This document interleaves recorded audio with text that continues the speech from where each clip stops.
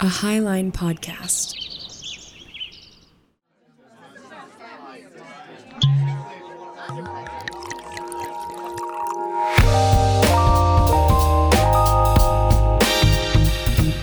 We live in a complicated and fascinating world that invites us to dive deep into its intricacies.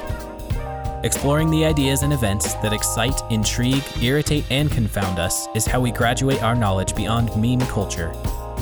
Join us over a cocktail as we expand our understanding and share in the beauty we find along the way. I'm Stephen Torna. I'm Kat Dwyer. And I'm Stephen Henning. Welcome to the Whiskey Bench. Hello. How's everyone doing tonight? We're doing Great. it. Jumping in, huh? Yeah, I have to. Dive in feet first. I have to, he says. All right, I'm game. Hello, friends. What's cooking?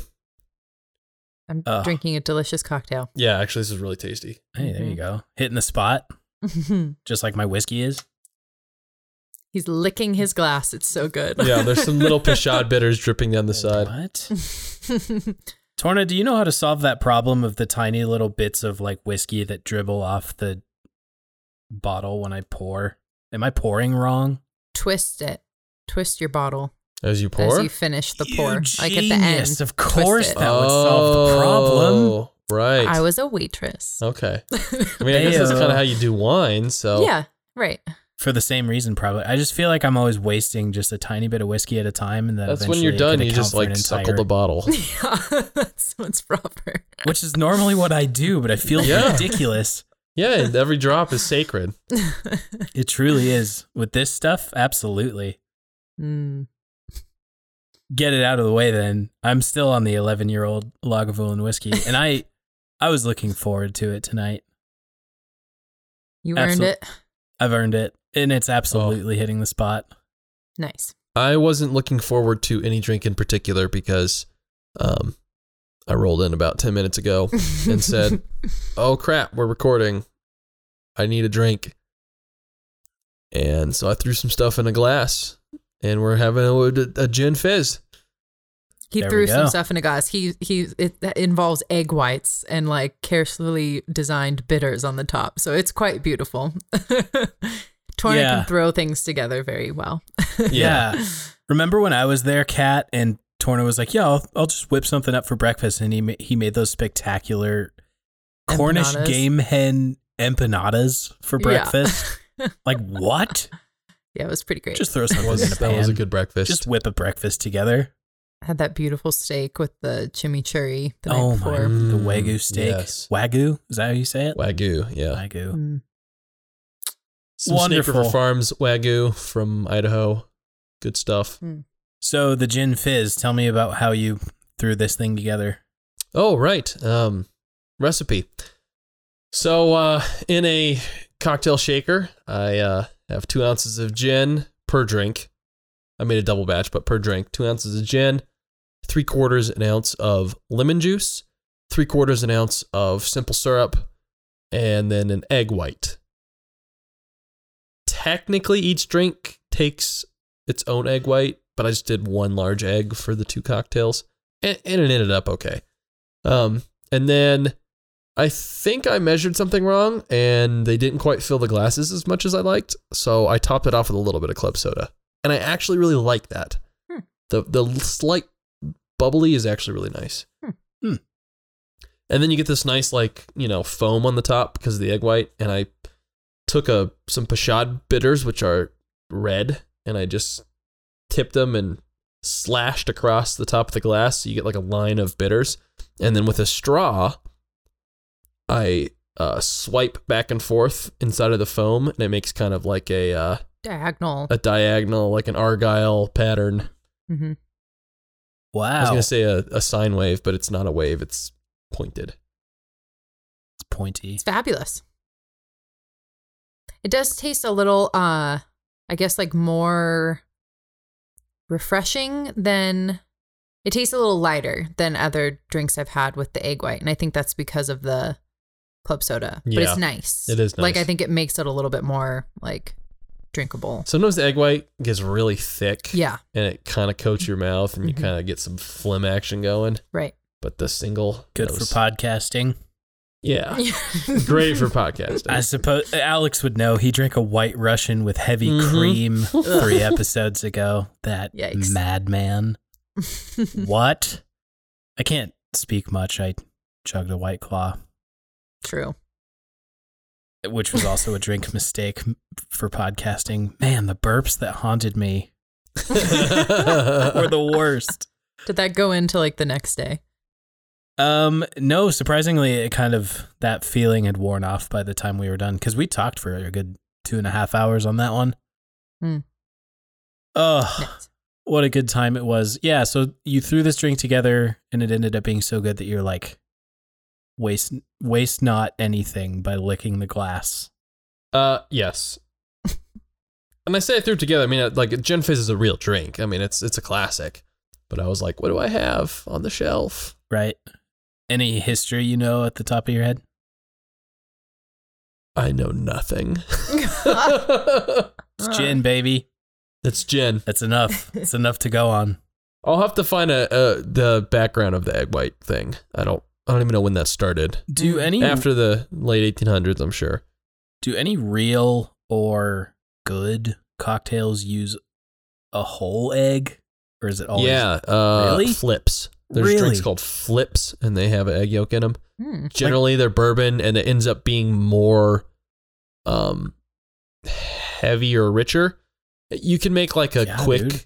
a bourbon flip. You can do in like an eggnog style, so it's like a quick eggnog almost.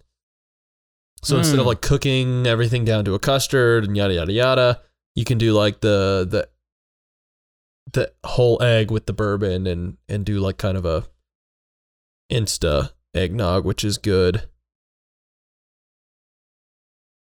I wonder if there's any that just have an egg yolk. Not that I know of, but And take the whites out. You mean? Sounds fucking yeah, gross. yeah, just a yolk. I might have to come up with something. Ugh. Vodka, orange juice, and like egg yolk No, Yeah. that reminds before you like know, body oh. build or something. Yeah. You know that scene in Napoleon Dynamite when that farmer cracks the egg into the orange juice? Oh, that's what you Yes. just reminded me of. That's nasty. Oh, That's pretty gross. that always grossed me out. I don't think I drank orange juice for a while after seeing that for the first time. I was like, yeah, I'm just imagining egg in it now. I can't handle this. Totally. Speaking of eggs, I have beef with breakfast foods being defined as breakfast foods. I don't know if Okay. you guys saw my tweet this morning. I did But- not. I think I did. I was pretty proud of my tweet because like I don't like that, you know, it's become an event when people were like, oh, I had breakfast for dinner. You know, you make like bacon and eggs and toast for dinner. It's like, Yeah. it's just food, man. It doesn't have to be breakfast. I know it's just good marketing. I'm just annoyed by it, you know, because I'm eating nice eggs and sausage for dinner, which is very high in protein, high in fat. Like if you're a keto person, that's the way to go. Meanwhile, other people are shoveling like spoonfuls of the craziest sugar cereals in their face for breakfast and calling it like most important meal of the day. It's just, it annoys me. Eggs and toast have been marginalized.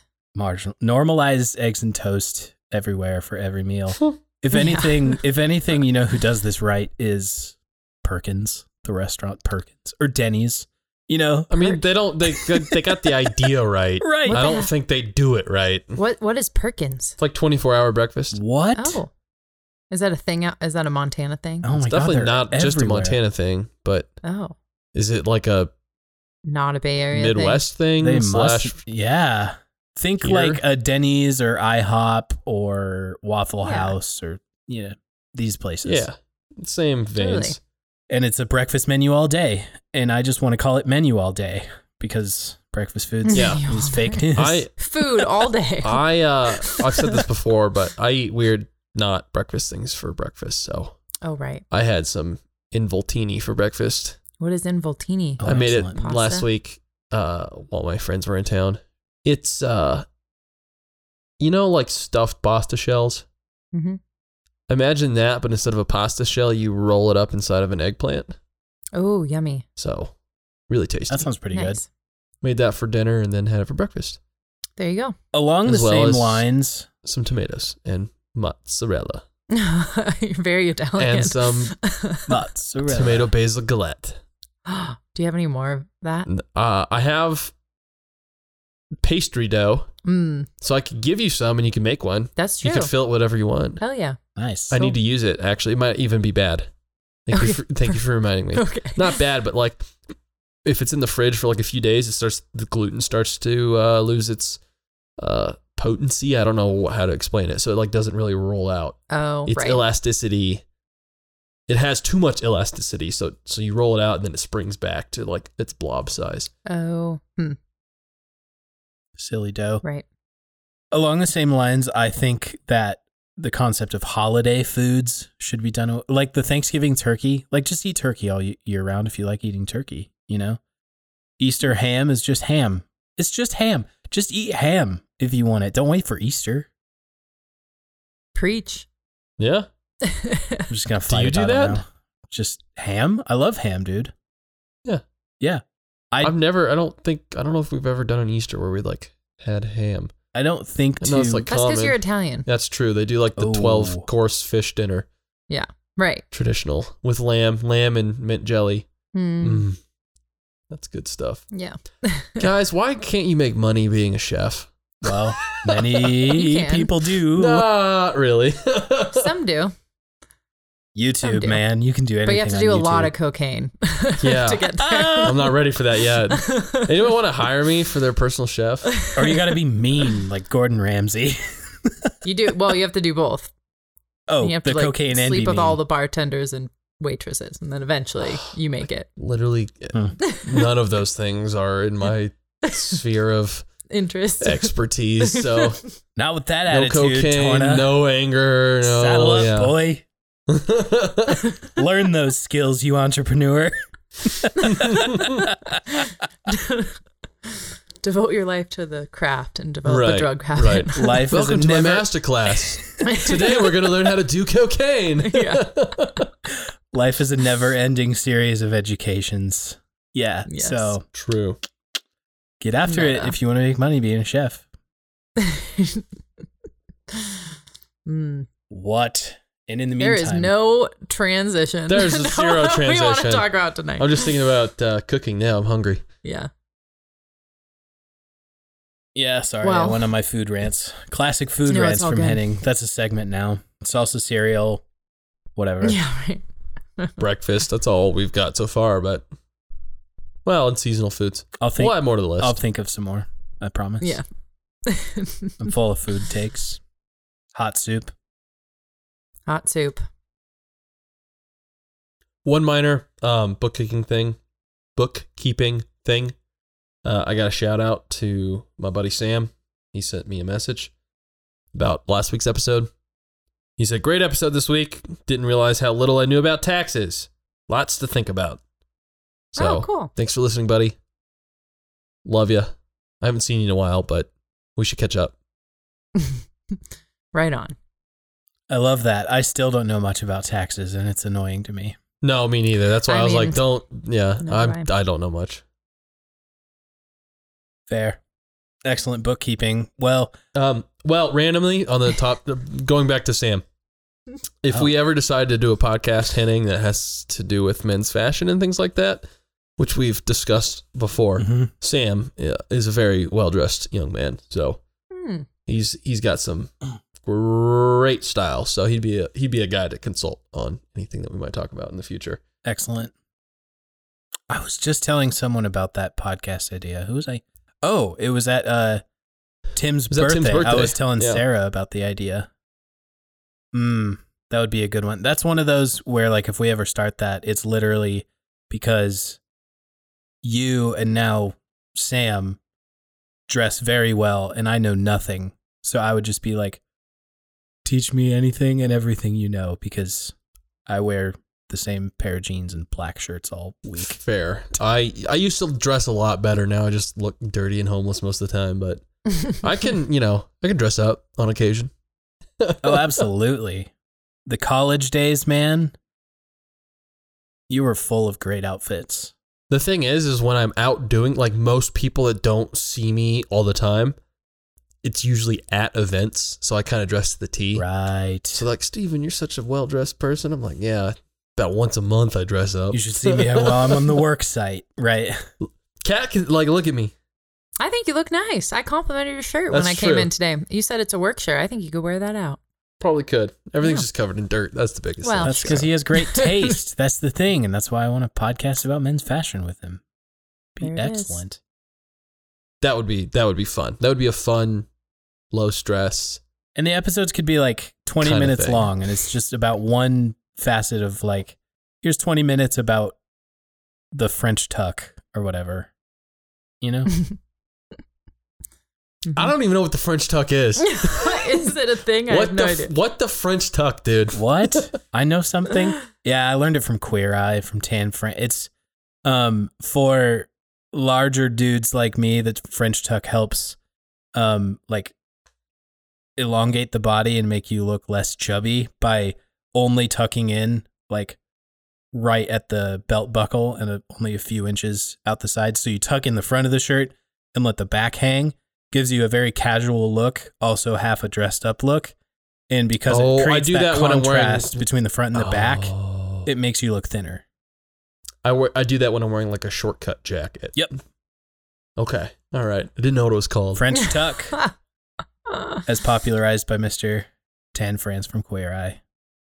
You know, I don't know who that is, but you should watch that show. It's so good. where do I Is find it it? still on? Yeah, man. Are we It's on talking Netflix. like old episodes? Oh, all right. And they released season 4 like last year, the year before. I'm pretty sure it was last year. And I think they're in production. Queer on Eye season for the 5. Straight Guy was like a whole thing. Yeah, they revamped Years it ago. though. Oh, I see. Okay. And it's the new show Yeah, that 'cause I've watched. I remember that old one when I was. I literally Younger. don't know. All I know is there's the one dude with the majestic long hair. That's one of the characters. Yeah, Jonathan Or Van not. Ness. I guess he's not a character. That's one of the people. Yeah, Jonathan Hosts. Van Ness. Hosts. Maybe. He's Hmm. fantastic. That's all I know. I don't know anything else about it. They like help this. It's like all those TLC shows where they like help the. Yeah, kind That's of. what Queer Eye for the Straight Guy was. Yeah. It was on, I think, TLC. The vibe is a And, lot like, a different gal on with, the like- new Queer Eye, though. But don't they help like everyone? Like men or women? Queer Eye for the Straight Guy was exclusively for like, these guys would help like straight men who didn't know how to dress, and their girlfriends would be like, help him, he looks like a mess. And then they'd come in and What be if like, they weren't teach him how to straight and dress. didn't know how to dress? They They just weren't part on of the show. They weren't on the show. That's not the target Oh, audience. okay. Right. Okay. The new show is different. The new show, they make women heroes every once in a while. They call them heroes. Their focuses for the week. You guys just want to talk about Queer Eye for the rest of the episode? I'm down. We are like so off topic right now. Whatever, we fair weren't enough. even talking on about? topic. Don't even give me that, Cat. Yeah, you're right. We Jeez. weren't. No, on we haven't topic. even got there yet. Oh, can I also Considering say? I know nothing about it, let's not. Can I also say, as long as we're just kind of meandering through things and doing some bookkeeping too, is our very own Kat Dwyer made an appearance on Ravel this week with a That's right. True. fantastic episode. I listened again today, and man, Kat, it was so good. Thank you for coming on that show. It was very good. I was stoked to be on it. It was fun. It was good. The edit came out Spreading well. the love on the Highline Network. Absolutely. It's cool. we It's were. actually really cool to get to meet some of the other hosts that are like within our little community. So Totally. 'twas fun. Maybe we gotta, I mean, so we've had Alex and Kevin on. Maybe we gotta broaden our scopes on the whiskey bench whenever one of us Definitely. take a break or something. Or I guess we've trial runned 4 hosts at this point, so we could just start having people on if we want. Mhm. Nice. Totally. Good ideas. Cat's dad. I would love to have my dad on. Oh yeah, that's right. I just don't know how to get him technologically Get him plugged in. to Bozeman, I know, that's the thing. I and need we'll to just have him sit right here. That would be really great. Although, well, yeah. My dad was like, maybe I'll have a drink if I'm on the podcast with you. And I was like, absolutely not. We can have a mocktail yeah, episode. we'll do a mocktail. There you go. That'd be good, Because I mentioned actually. it before, right? Like, Yeah. I'm sure there's some listeners that don't drink, so Totally. Yeah. I could do a good mocktail. Totally. That would be good. Yeah. Amazing. My dad. He's a funny guy. So what did we want to do Oh. today? We wanted to kind of back clean up and do some updates on Afghanistan. Is that right? Yeah, I think it's probably wise to revisit Afghanistan again. Some developments. Frankly, we'll probably visit it again. Yeah, and I liked, Henning, that you proposed we listen to that episode of Common Sense with what is the host name? Dan Carlin. Again? Yep. Mr. Carlin himself. Yeah. Sweet Dan Carlin. And that was a really good episode to recommend. So I think it definitely spurred some thoughts in my mind that we could explore. So excellent. We should say at the top, just like we did the last time, that we are discussing this the evening of September 1st, 2021. Correct. Events, of course, will evolve, will change. 2 days ago, the last plane, right? It was the 30th.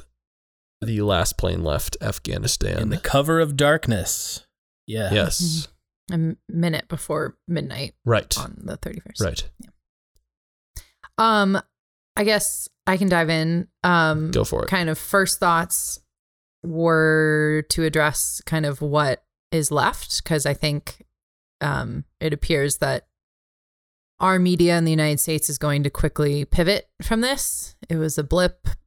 Everyone was focused on it, and I think we will turn our attention to other things, and there are very real consequences for people that are still living it, even if we aren't paying attention.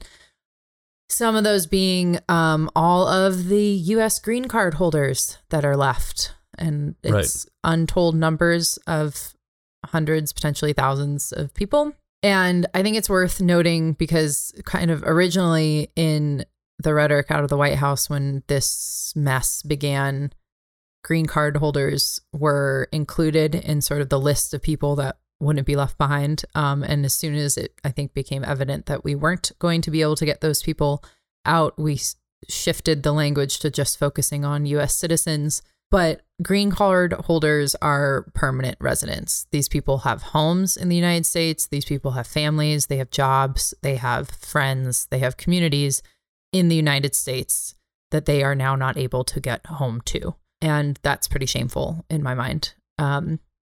And basically the State Department has said, you're on your own.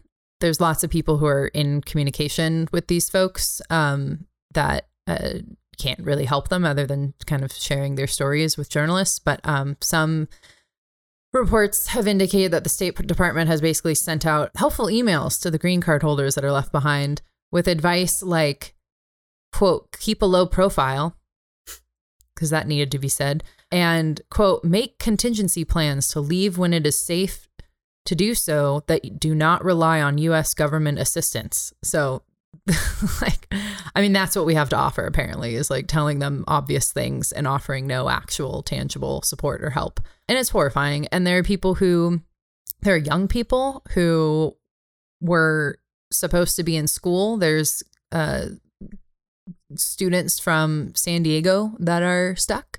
A lot of these people, it sounds like the vast majority of cases were, knew obviously that we were going to be leaving, and knew that that likely meant that returning to Afghanistan would be very dangerous. So a lot of these people went home one last time in their mind to see extended family, et cetera, et cetera. And now they're stuck there. And I think it's I think it's worth pausing and like thinking about that, because like I said, these are people who have like jobs they can't get back to, or homes that they are renting that they can't return to. And like, I just can't even wrap my head around how traumatic and terrifying that must be. Yeah. And like you just said, like, gotta keep thinking about that, because the truth is, like you said, it's just the way it works. The media is going to just switch gears. Yeah. And in a couple weeks, unless some other major thing materializes, it'll just kind of be forgotten. Yeah. So, yeah, just consider that. Well, and the White House also is like, trying to spin this as a success, and, pointing out that, there's maybe only 100 to 200, maybe 300 U.S. citizens left. But we gave them ample warning, and they didn't get to the airport, so they must want to stay. And even though a lot of them did, and got turned around. Well, that is the other thing. There's lots of widespread reporting, especially international reporting, of the Taliban stopping everybody from Afghans to green card holders to citizens of the United States and other countries, and like not letting them get through checkpoints. So like that's the reality of what's happening and has happened. To me, any American citizen left behind is a fucking problem, right? And I'm sure that there are some cases of people who are, you know, working with an NGO and they feel that it's their duty to stay. I'm sure there are those cases, but there are several hundred people that are left there that would want to come home. And like I said, then there are the green card holders, and then there are the tens of thousands of Afghan allies that we basically said like, well, fuck, we're not going to get you out and we're not going to worry about it anymore. And yeah, I just think it's shameful. Realistically, it's more like hundreds of thousands. Yeah, I mean, that's Afghan the other thing. It's like allies. Estimates range so widely. It's like, yeah, it's also shocking to me why don't we have an accurate number? 100 to 300 U.S. citizens. How do we not know exactly how many U.S. citizens? You know, like what? I don't know. It just doesn't seem to be a priority to figure this out or to figure out how to get these people home. Is there a plan? Is the White House going to release a plan for how to get these people back? How to communicate with them? How do we know that the Taliban aren't going to use these people as leverage to extort money from us and other nations? You know, like, it's ridiculous. It puts us in a super vulnerable position. Not to mention it's like, I don't know, it's horrific to do to these human beings. Yeah, and this is a very important thing because I don't think that I think this had developed after last week's recording, and correct me if I'm incorrect, please, but it has been confirmed that at least somebody gave the Taliban an actual list of names of allies, American citizens, green card holders. Yeah. And I don't know, I think their reasoning was like so that the Taliban can help. So that the Taliban would know who to let through. And basically Right. The White House has come back and, you know, Biden was asked about this and in his normal manner kind of gave probably a off message response, you know, and said, like, I can't confirm, there might have been a list, I don't know. And then the White House walked it back the next day and said, like, we didn't give them some master list, but yes, in certain instances, we provided the Taliban with specific names of people that we wanted them to let through the checkpoint. So yes, we gave the Taliban names. And they didn't say it was one instance. They said there were multiple instances where they did this. Not to mention, when we left Bagram Air Base and allowed that to be overrun by the Taliban, there's all like basically every Afghan military members, all of that is documented in at the base. So the Taliban has their hands on all of that information now. So yeah, we've screwed these people. I don't know. I think some people realize the severity of that and many may not, but any sort of list of that sort is more attuned to a kill list than something useful for our benefit. Yeah. I also think it's worth noting, because this is like another, well, I'm just going to be candid. I think this is another way that the White House is trying to spin this into a success. You know, Biden in his speech kind of seemed to suggest or imply that like the Americans that remain, you know, had enough warning, you know, for weeks that they should probably try to arrange to leave, and they didn't. And almost implying that, you know, if anyone's left behind, it's their fault at this point. And again, he didn't outright say that, but like the rhetoric in his speech sort of implied like they had enough warning, so if they didn't leave, they must want to stay. And I think it's worth noting that for political reasons, Biden and his administration kind of led all of us to believe that the Taliban taking over the country was not an imminent threat. I mean, he point blank said on July 8th, quote, "The likelihood there's going to be the Taliban overrunning everything and owning the whole country is highly unlikely. I trust the capacity of the Afghan military, who is better trained, better equipped, and more competent in terms of conducting war." So like, and that message was repeated for weeks. So, I mean, how could you possibly say that people had enough warning that they should have left when throughout that entire process you were publicly saying like, it's fine, us leaving is fine, nothing, it's not going to collapse. And I think that kind of speaks to the larger kind of like messaging issue that Biden has, which is that he's really trying to have it like both ways. Like, they've argued that this catastrophe was totally inevitable and that they planned for every contingency, right? Mm-hmm. He said that multiple times. Nothing we could do out, our hands were tied. We planned for every contingency. It is what it is.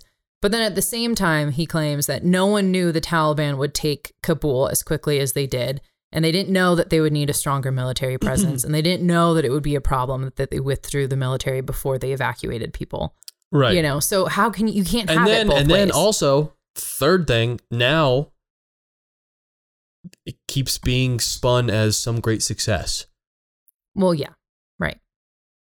And again, that's my point. That like there are so many people left behind. I think it is laughable. And I know I'm kind of just going off on a rant here, but I think these are really important, like key pieces of information to keep in mind when we talk and think about this. And I think this is something that was kind of also raised in the podcast that we listened to, Henning, the Common Sense podcast. Am I getting that title right? I don't want to butcher it. You got it. Yeah. It's he has hardcore history, which is phenomenal. And then he has his Common Sense podcast. Yeah. So, I think that there's this tendency to like conflate leaving Afghanistan and like drawing down our military presence there and then how this withdrawal was executed. And Biden is definitely kind of leaning on, well, we had to leave and it was going to be bad no matter what. So fuck it. We left. And the reality is there's a whole lot of nuance there. And there were a lot of bad decisions made along the way that made the situation much worse. And I'd like to note some of those bad decisions.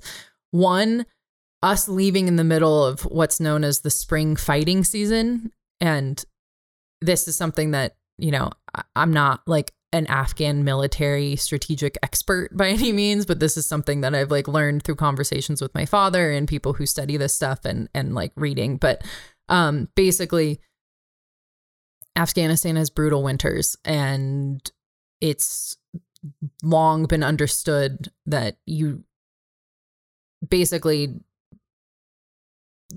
groups like the Taliban or other, kind of extremist guerrilla warfare groups bed down in the winter, essentially. Mm-hmm. When the Soviets left Afghanistan decades ago, they left in the winter for this very reason. So the fact that we left at like the height of literally what is known as the spring fighting season strategically made no sense.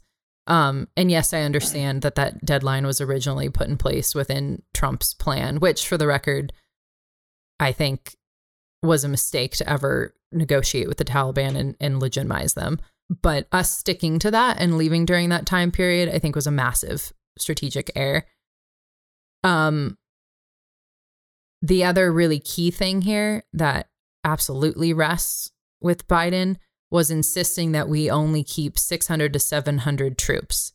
That forced our military into a position where they had a limited amount of resources and they had to make really tough decisions about what they were going to secure. They couldn't secure the embassy, Bagram, and the airport for departures with only 600 to 700 troops. So they had to make a really tough choice. General Mark Milley, who's the chairman of the Joint Chiefs of Staff, made this point when asked about this publicly. He said, if we were to keep both Bagram and the embassy going, that would be a significant number of military forces that would have exceeded what we had or stayed the same or exceeded what we had. So we had to collapse one or the other. And the decision was made going out of HK, the airport, was estimated to be the better tactical solution in accordance with the mission set we were given and in accordance with getting the troops down to about 600, 700 number. So like they were set up to fail. And I don't think intentionally, but like that was a bad decision to insist that we limit our footprint before we actually execute evacuating the people that need to be evacuated. Or like getting rid of sensitive material, I mean, the embassy was literally like frantically burning shit before people were whisked off via helicopter from the rooftop. Right. And going back to your original, not your original, but a comment you made a little bit ago, it's like they're using the excuse for people stranded there that they had ample time to plan to leave. Following that logic, that they had ample time to secure assets. Right. I mean, if they're really claiming that this, like we had to follow Trump's original plan, so you're like, okay, you knew this was coming up a year. Like, did they just do nothing? Well, and the other thing with that too, that I think is really like important and worth noting, that plan there, again, I think it was a mistake to ever negotiate and like legitimize the Taliban by negotiating with them. Oh, yeah. Full stop. Yeah. I think that was a mistake. I'm not like trying to defend Trump's decisions or the Doha agreement, as it's called. Right. Probably. Yeah. But never should have even sat down. Yeah. But it was contingent on the Taliban honoring their part to what this is quoted from it, permanent and comprehensive ceasefire and a political roadmap to like sharing power with the Afghan government and or figuring out a way to transition power from the current president to something that both could agree upon. Well, they reneged on that entire thing as soon as they started taking Afghan bit by bit by force, right? So like we were well within our rights to say, you didn't hold up your end of this agreement. We're not going to hold up ours, and we're not leaving until we get every American out of here, right? Mm-hmm. But we didn't do that. And that leads to the most critical mistake that we made that was reported by the Washington Post. And some of these I'll give you links for show notes because some of this reporting, this isn't like conspiracy theory people on Twitter spreading these ideas. This is like reported by the New York Times and the Washington Post and the Journal, right? So like this stuff is legitimate. And this is kind of the most shocking thing. So the Taliban reportedly, according to the Washington Post, within a very like long, lengthy piece where they at the top cite the people that they've interviewed for this piece, prior to taking Kabul, the Taliban apparently came to the United States. Well, not literally came to the United States, but spoke to their counterparts in the U.S. government and told the Americans basically that they had a problem because as soon as the president left Kabul, the government essentially collapsed. It was chaos. People knew the Taliban were advancing and the president just left. Basically, chaos broke out into the streets. Roaming gangs were like breaking in and stealing things, and it was chaos, right? So the Taliban, when they realized this, they weren't planning on taking Kabul until the U.S. left, according to them. This is what was reported in the Washington Post. And when they realized that it was total chaos in Kabul, they came to the U.S. and they said, either you guys can secure the city or we will secure the city, but like it needs to be secured. And apparently the U.S. said, you secure the city. Our only mission is to like draw down and evacuate, and we will control the airport because that is all we have capacity to control. Because again, we were limited to 600, 700 troops. That to me is the most critical fucking error of this entire thing. Like that's ridiculous. There's a quote in the piece. I'll just read from the piece. It says, in a hastily arranged in-person meeting, senior U.S. military leaders in Doha, including McKenzie, the commander of U.S. Central Command, spoke with Abdul Ghani Baradar, head of the Taliban's political wing. Abdul said, quote, we have a problem. We have two options to deal with it. You, the United States military, take responsibility for securing Kabul, or you have to allow us to do it. So we basically put ourselves in a position where we were entirely dependent on the Taliban to ensure safe passage of U.S. citizens to the airport, green card holders, our Afghan allies. We were dependent on the fucking Taliban to ensure that these people could get through and that we could complete our mission. And like I said before, there's countless reports of the Taliban beating people, not allowing them through checkpoints, making it difficult. I mean, for Christ's sakes, the amount of... So once the Taliban was securing the city, I mean, their checkpoints were vast. And the fact that that ISIS, terrorists were able to get through and get that close to the airport and bomb. I wouldn't be surprised if they let them through. I mean, I don't understand, like that's ridiculous. And the amount of mortars they had to kill over 200 people. I mean, that wasn't just a small little bomb that you hide under your shirt. I mean, I would be shocked if the Taliban didn't intentionally let them through. It's no skin off their back if they can pin the blame on ISIS and more people die and are terrified. And Americans are reminded like, oh yeah, we do have to leave by the 31st because this is a fucking mess. I mean, it was expedient for them when that happened. So anyway, to me, those are some of the really critical mistakes. And also leaving Bagram Air Base in literally the middle of the night and not communicating to the base commander from the Afghan military who was going to be taking over. They knew we were going to be leaving, obviously. We didn't tell them specifically when. We didn't even communicate to the new base commander. They literally got there the next day. This was reported by the Wall Street Journal in a lengthy piece. They got there the next day and the fucking generators were turned off. There was no electricity. And they showed up and were like, where is everybody? I mean, talk about demoralizing people. Yeah. I mean, these are some of the key things that we did that really were shameful and made this far worse than it needed to be, in my opinion.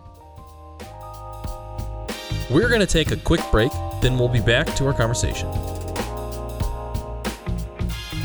If you like what you're hearing, the best way to tell us about it would be on Apple Podcasts. There you can leave us a 5-star rating and a 1 or 2 sentence review to help others find the show.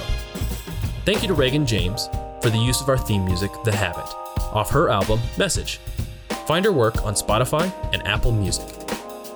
And thanks to Highline Media Network for having us as a founding podcast. Here's a quick preview of a recent episode from our sister show, Ravel.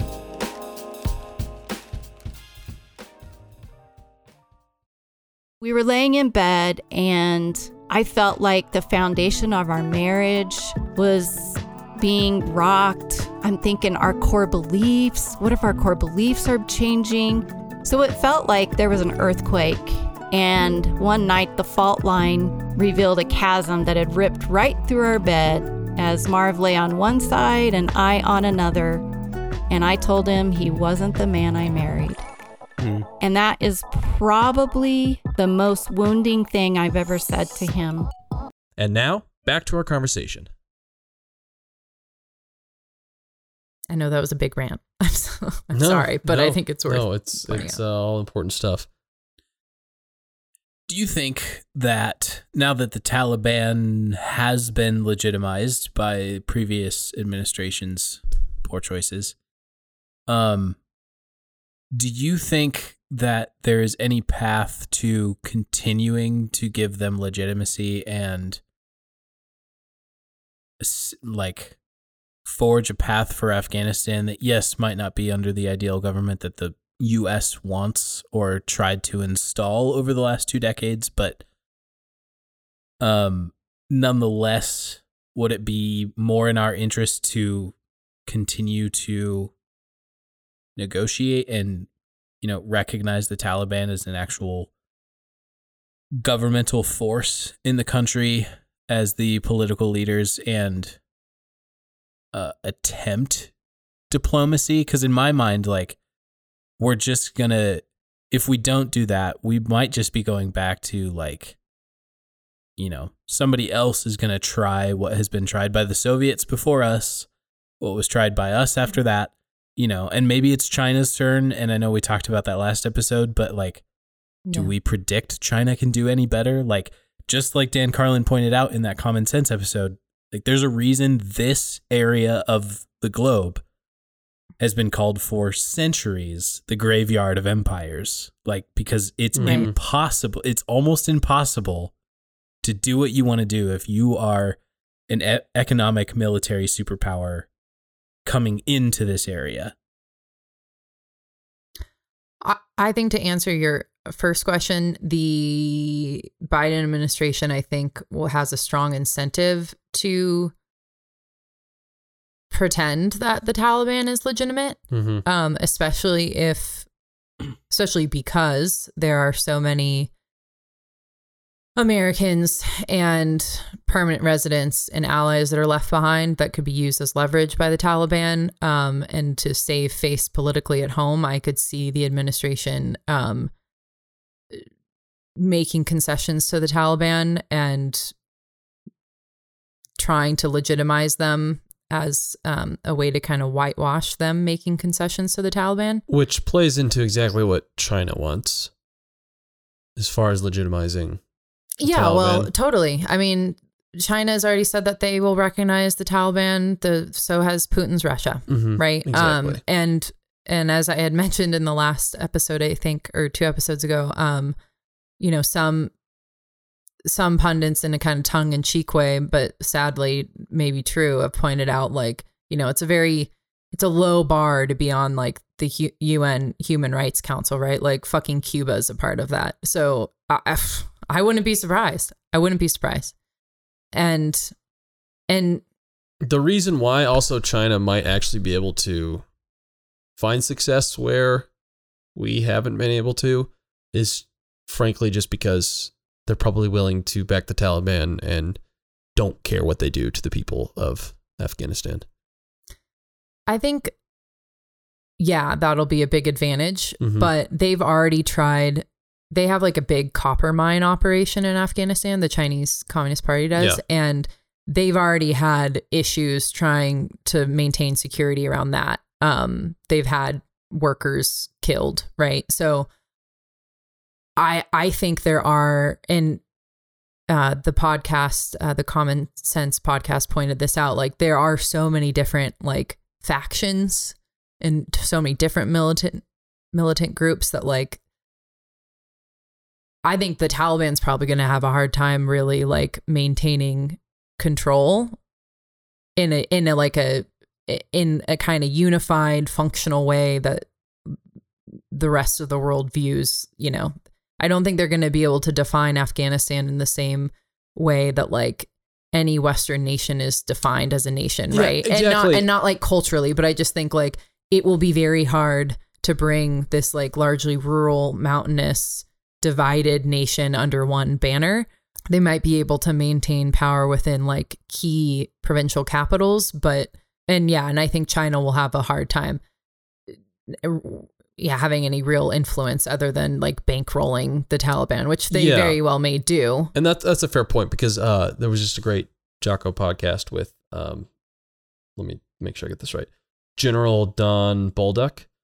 It's like a 4-hour interview.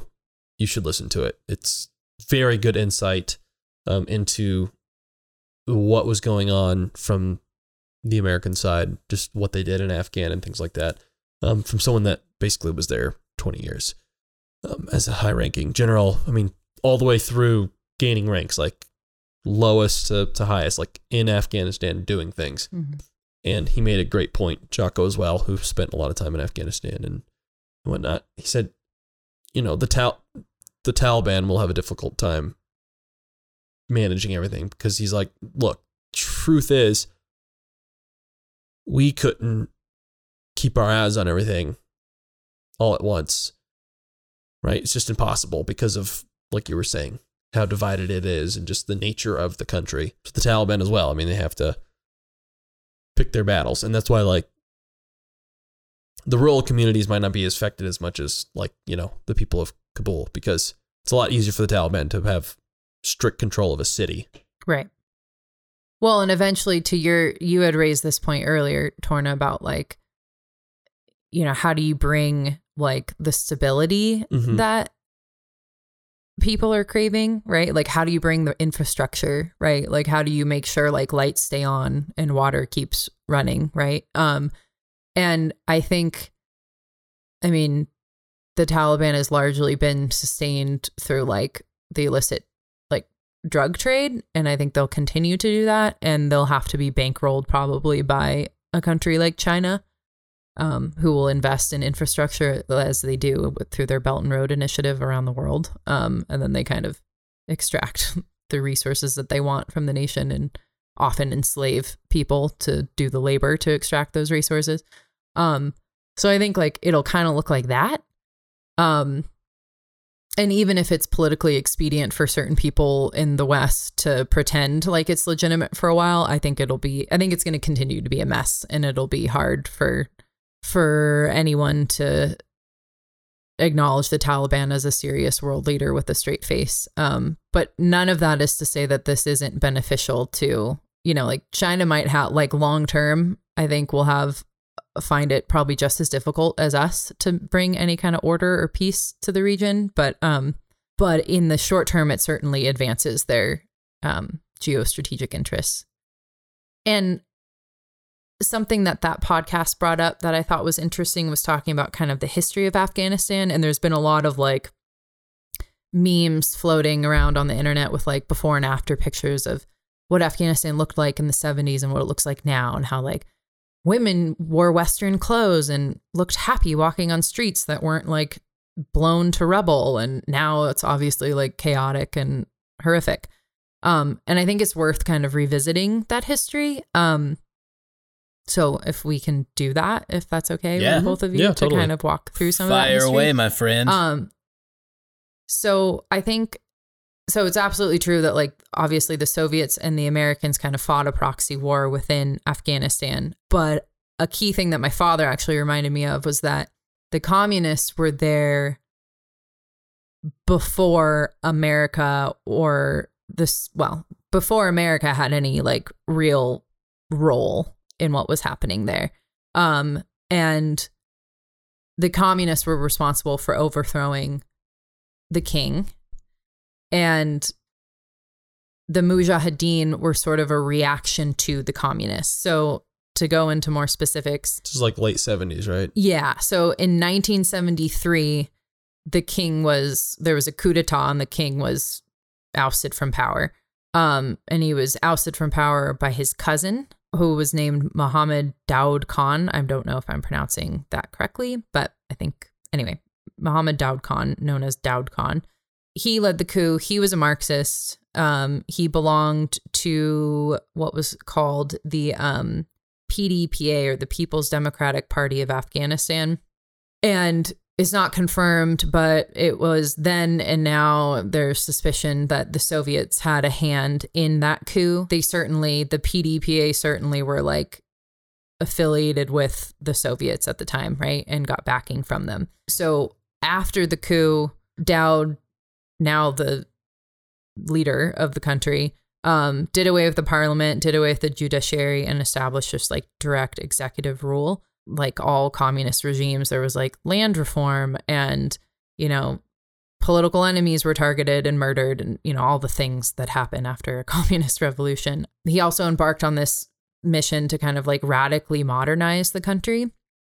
And for a country with like deeply devout and fundamentalist religious people, a lot of people were kind of horrified by the modernization, right?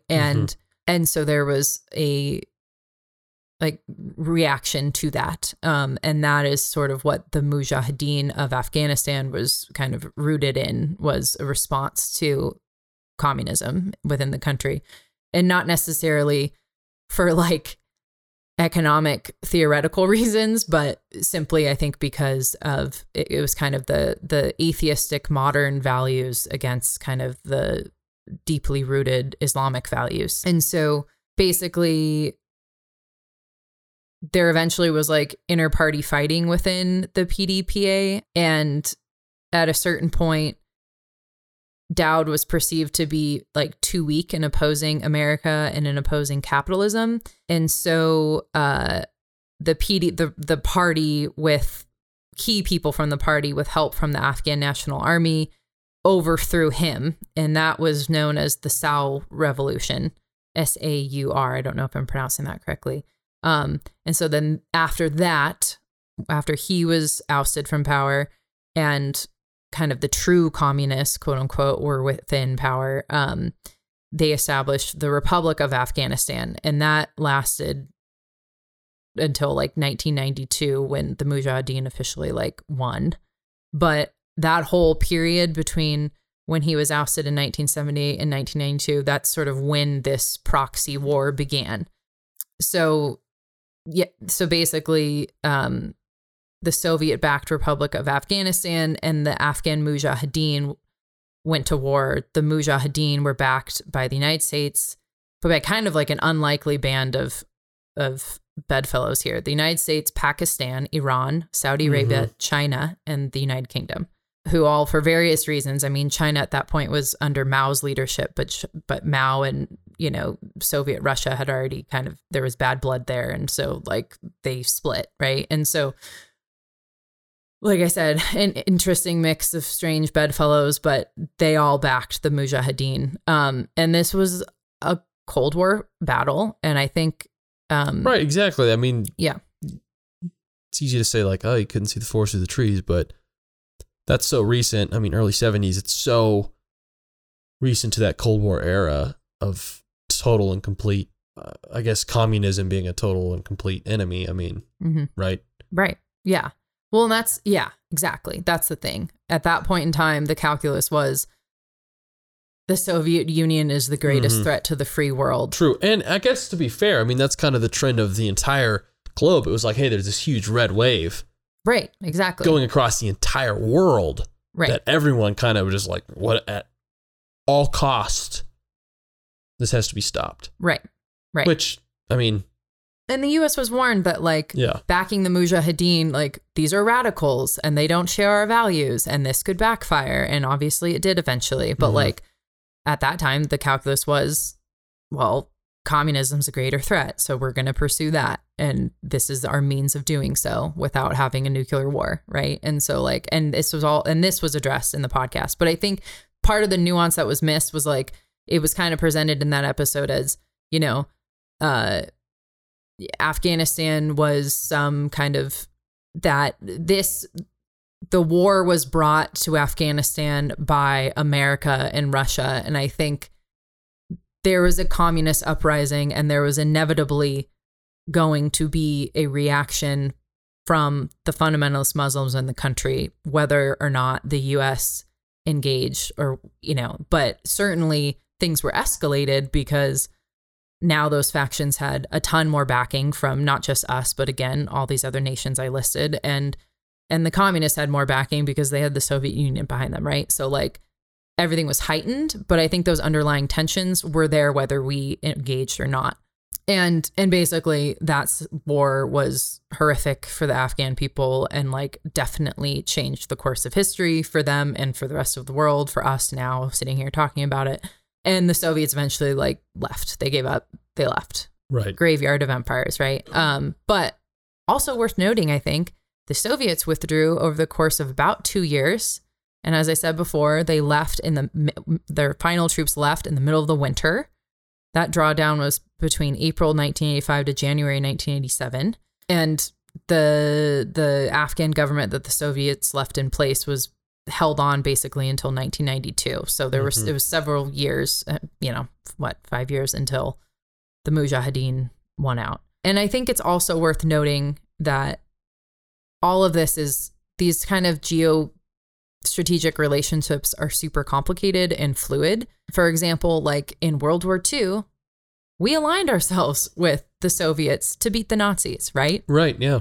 And yes, Churchill wanted to, when the Nazis were defeated, like go full bar and turn on the Soviets and finish it off. And who knows what the world would have looked like if we had done that, but we didn't. And, you know, the Allies did not do that. But strategically, it made sense for a period of time for us to align ourselves with Soviet communist Russia so that we could beat one enemy that needed to be beaten. But we always knew they were a problem. And then we had to turn our attention to them.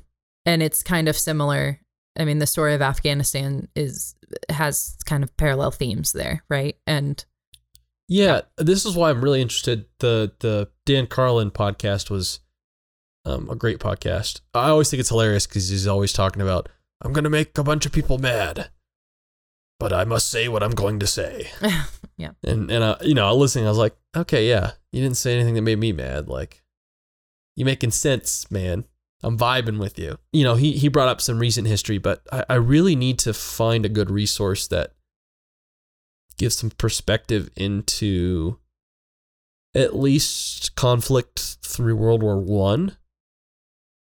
Just because geopolitics, you can't just look at the last 20 years. Because now as I'm trying to piece this together, it's easy to be like, oh, it's so stupid we've been there for 20 years. But like you've been mentioning with the whole pre-Cold or the Cold War conflict leading up to it, I mean, there's at least 120 years of history that led up to us being there. Right. And I just don't know much before like the 60s. But I've seen a lot of stuff from historians saying that like in the last 200 years, there's been a war in Afghanistan like at least every decade. And I think there's even like a 100-year war where Afghan was in conflict with India. And there's all of this history that, frankly, I don't think the West ever gets to learn about. The Indians backed the communists during the Cold War challenge, FYI. But right. And see, I'm so ignorant and look about how it. different our... So I'd like to find a good resource there because I don't think it's so simple as we had no business being there 20 years ago. I don't think that's quite true. And I guess my point of raising this is not to defend us being there or to argue that we should stay longer or that we should have ever invaded or backed the Mujahideen or any of that. But I think it's just important context to keep in mind. And I also find it just really infuriating when kind of the meme culture, their hot take is like, well, Afghanistan's a shit show because of the United States. Afghanistan was a shit show long before we got there. For many hundreds of years. And will be long after we're gone, unfortunately. And those are like deeply rooted, like cultural problems. Those are institutional problems. Those are things that like we can't fix clearly, right? And nor frankly should we, in my opinion. I'm a libertarian. I don't want a nation build. I don't really want to spend trillions of dollars in foreign lands. I don't have an interest in that. I don't think it's a good use of our resources. But as you had mentioned last time we spoke on this, Torna, like once we were there, we did have an obligation to people. Yeah, exactly. And the way, as I pointed out tonight, hopefully clearly, like the way we decided to exit, I think we were being short-sighted. I think we were thinking about what was politically expedient. I think we were thinking about getting through the next news cycle. I think we wanted to have an awesome 9/11 PR stunt where we could say, you know, we ended the war and look how great and brave Biden is for doing that. He did what Obama couldn't even do, you know, without thinking about the realistic consequences of what that means. And yeah, we made a mess of it. We could have left in a way that I think was much more responsible. And not to say that the Taliban wouldn't have eventually succeeded or the country wouldn't have descended into chaos. It likely would, clearly. I mean, we look at the history of it. That's the trend, right? But we owed it to our allies, to our fucking citizens, and to our green card holder permanent residents to like get them out. We should have done that, and we didn't. And now we're going to pretend like it was a success and it doesn't really matter that they're still there because maybe they want to be there because they didn't get to the airport. The Taliban said they let them through. We gave them a list of their names and they didn't. So I guess they want to stay. Like, that's pathetic. That's a total cop out. And frankly, we should be ashamed that we tolerated that. Yeah. And Dan made a good point in that. And we made the same point last week. You know, as we had already said, this is the third time, like, Trump should have never met with the Taliban. Right. And he did. And some sort of concession was made. And like Dan said, I don't know what that was necessarily, but he made the point like, hey, Biden's the president now. He's got a lot of power. And in the sake of securing the lives of allies and American citizens, like, forget whatever was in that contract. Like, well, again, and as I said, the Taliban broke their end of it. We weren't exactly. bound to anything. And he's broken how many countless, executive orders has Biden overturned from Trump, right? I mean, or even like rules that were changed, like in the Endangered Species Act. There are countless examples of Biden sort of reneging on Trump's policies.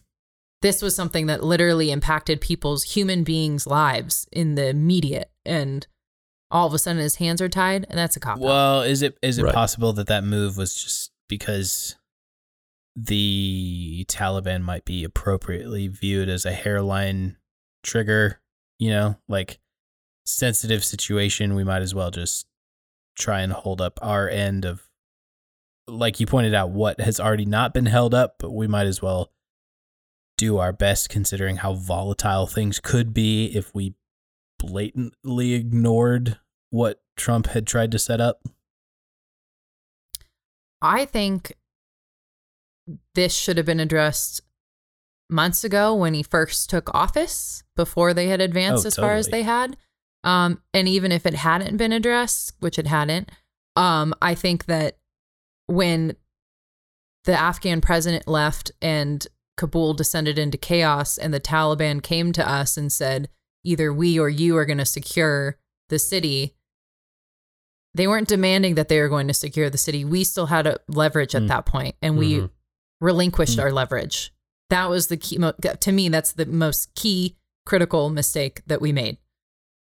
Had we said, and it would have required more boots on the ground, but at that point, the Taliban wasn't, according to the Taliban in this reporting in the Washington Post, they weren't planning on taking the city until we left. I think we still had leverage at that point, and it would have required more people, and maybe it would have required, being there a few extra days or another week. We're the most powerful military in the world.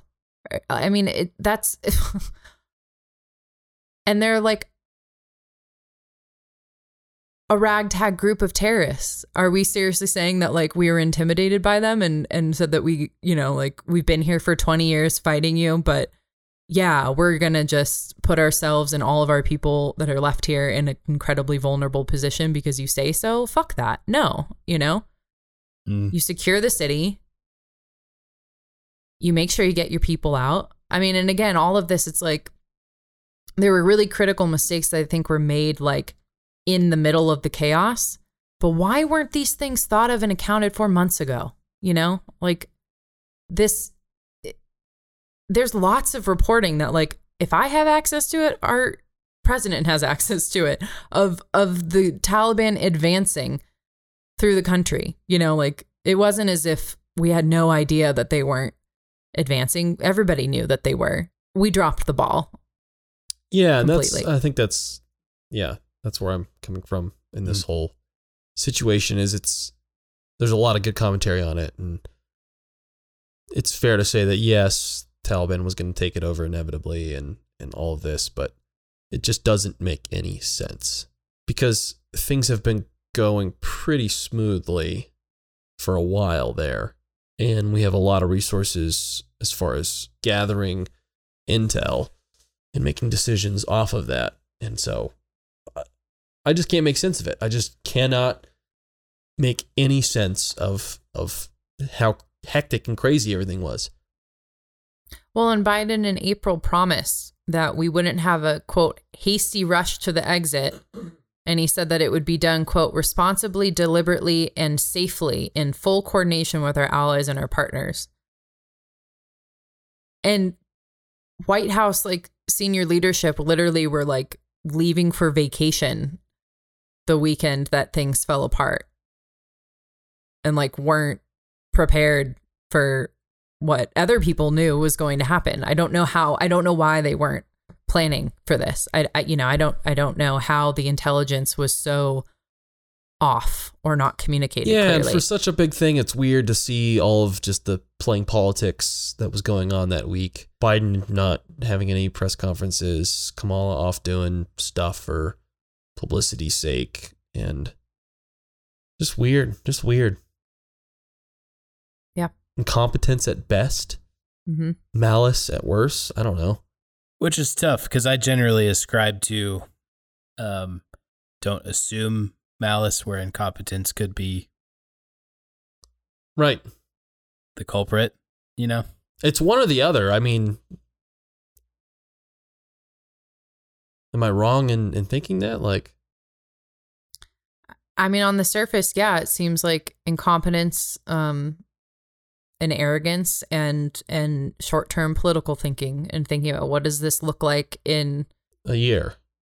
No, I mean like short-term, like what does this look like in the next news cycle? What is this going to look like on September 11th? The irony is like, it's going to look fucking bad now is what it's going to look like. But I think the short-term thinking was maybe we can pull this off. Yeah. Cause we have midterms to think about, fam. Exactly. Well, and now it's like pivot the conversation because we don't, his poll numbers plummeted immediately after this mess, right? So now it's like pivot, let's not talk about it anymore. Let's spend $3.5 trillion domestically and create a whole new entitlement state and hope everyone forgets about this and votes for us again. you know, like I think that's literally craven politicians. Honestly, that's what it is. Craven politicians across the board. And honestly, part of that sounds like it would work because, I mean, how many American people are actually connected to the plight of Afghanistan? You know, like if we can pass the thing that spends a lot of money and creates what you call an entitlement state, like that feels like it directly impacts me. So I'll vote for the person who gave me $600 a month. You know, thank you. Yes, thank you. Yeah. Might work. I don't know.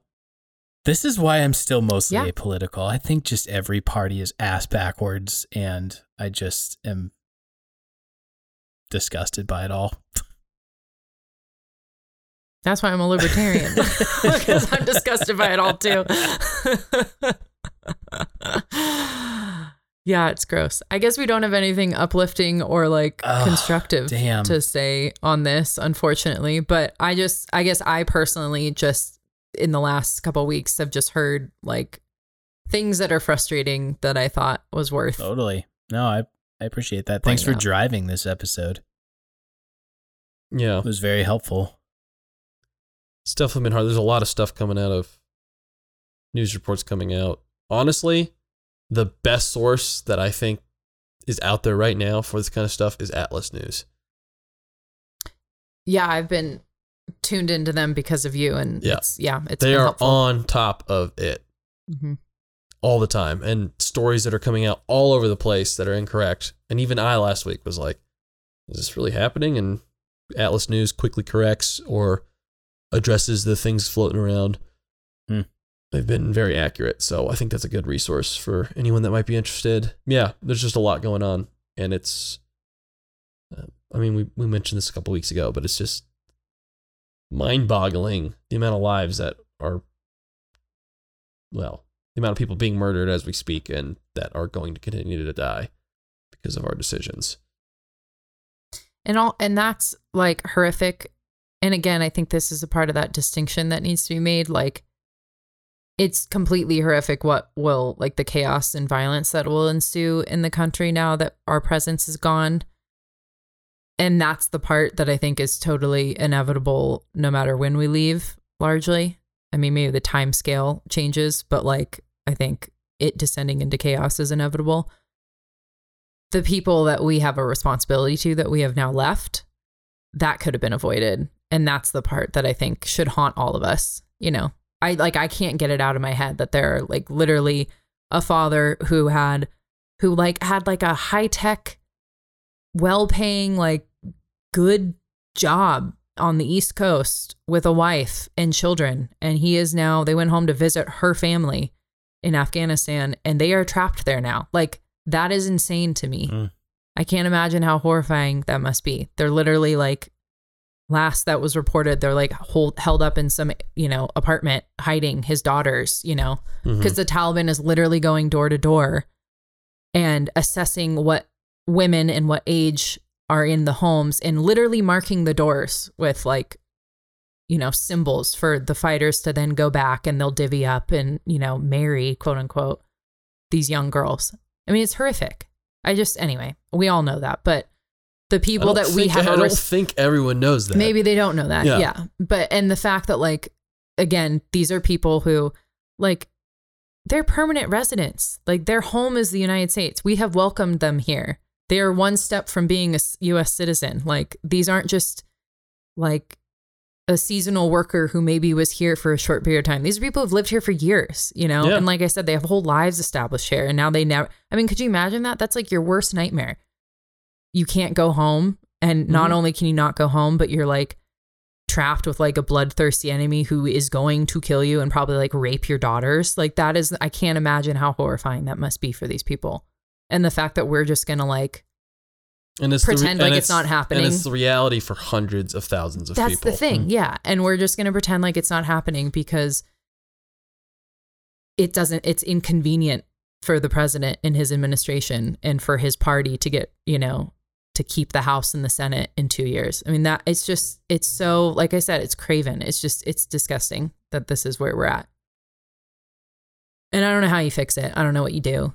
Maybe, Senate intel committees will like look into it and issue a report in 6 months. And, but what do we do? Like, we're now in a position, like, how do we get those people out? Do we have to because like I said, the Taliban can potentially hold them hostage. Are we going to have to go back with force to get these people out? Like, what is it going to look like? We probably won't do that because that'll be a stain on Biden and his reputation. So we'll probably just let these people rot. Yeah, there'll be a choice few that were probably forgotten that are key assets, and there'll be some SO operations that, because the fact is we'll always have special forces in Afghanistan. We just won't know about it. They'll go in, they'll do reconnaissance, and they'll do extraction missions for a choice few. But definitely none of our Afghani allies are going to get even a consideration. Do you think, though, with potentially thousands, not just the allies, but the green card holders and the hundreds of U.S. citizens left, we're going to have special forces sneak these people out for that many people? Not that many people, but choice few. Yeah. If any other key, military guys are left over or things like that, or important people, I have no doubt that probably will occur. But for the majority, that's not going to happen. Yeah. And so it'll take a big change for anything like that to happen. So I guess that's where we are. Yeah. So again, we can only really seriously think about the people that are stuck there. Also seriously think about all the service men and women that are tormented over the events. Obviously the families of 13 soldiers whose lives were lost. Not to mention the hundreds of Afghani civilians and servicemen and women that were killed, their families, everything like that. It's a deep ripple of torment for a lot of people. And we're seeing people stepping down from the military and all sorts of stuff. It's going to continue to happen. Are there people stepping down? Some people are resigning. And at what level? I'm not sure, but I've seen reports of people, and I know seeing reports of, not reports, but perspectives of people that I follow and keep an eye on that are beyond upset, to say the least. So there's a lot of hurt going on right now. And I don't think we will see the key people in leadership positions who made these decisions, these critical mistakes that we reviewed tonight.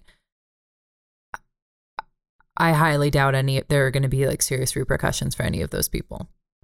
Right. And that's another thing that was mentioned in that podcast. It's right. The truth is these people don't really get held accountable. Yeah. They'll keep making, they'll get their pensions. They'll continue to get their cushy backdoor deals where they, are a board member and when they retire and rake in cash and, whatever it is, or they'll keep getting elected or whoever, whatever position it is, they won't suffer the consequences of their mistakes, but lots of other people will. And on that cheery note, cheers, I guess. Yeah. I don't even really want to clink to that. I don't want to clink either. Sorry for bringing us down, guys. No, that's all right. This has been tormenting me for a couple weeks now. But it's good to talk about it. Good to get it out there. And I guess the closing thing that I can say is, which we've already mentioned, no matter what happens, keep this in the forward or the front of your mind. Don't just brush it under the rug. One, I think that this will come up again. We're not done in Afghanistan. I can almost guarantee you that. But what that looks like, the future will tell. Thank you for joining us on the Whiskey Bench. If you would do us a favor, please tell a friend about the show in person, with a text, or by sharing about it on social media. You can join us on Instagram, Twitter, Facebook, and Pinterest, all at Whiskey Bench Pod. And don't forget to subscribe to the show wherever you get your podcasts. Thanks for listening. Remember, always drink responsibly, and cheers to a fulfilled life with all its beauty.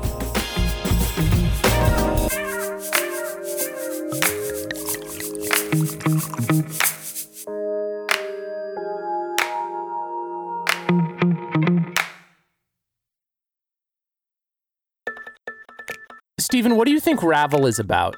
I think Ravel is a podcast about how to effectively market our cult. No. Ravel's a show that shares the basics on how to get into the afterlife in 3 easy steps. Okay, cut it out, you guys. Ravel is really about why SpongeBob SquarePants is the best story for teaching atonement theories. But how will your belief in God's atonement change when we prove that aliens exist? I mean, it would probably cause an even greater number of spiritual emergencies in the church. Or maybe everyone is just going to conclude that aliens are demons because we can't explain them. If you are thinking about all of these questions too, come have a drink with us. Follow Ravel wherever you get your podcasts. Highline Media Network. Normal people in normal places.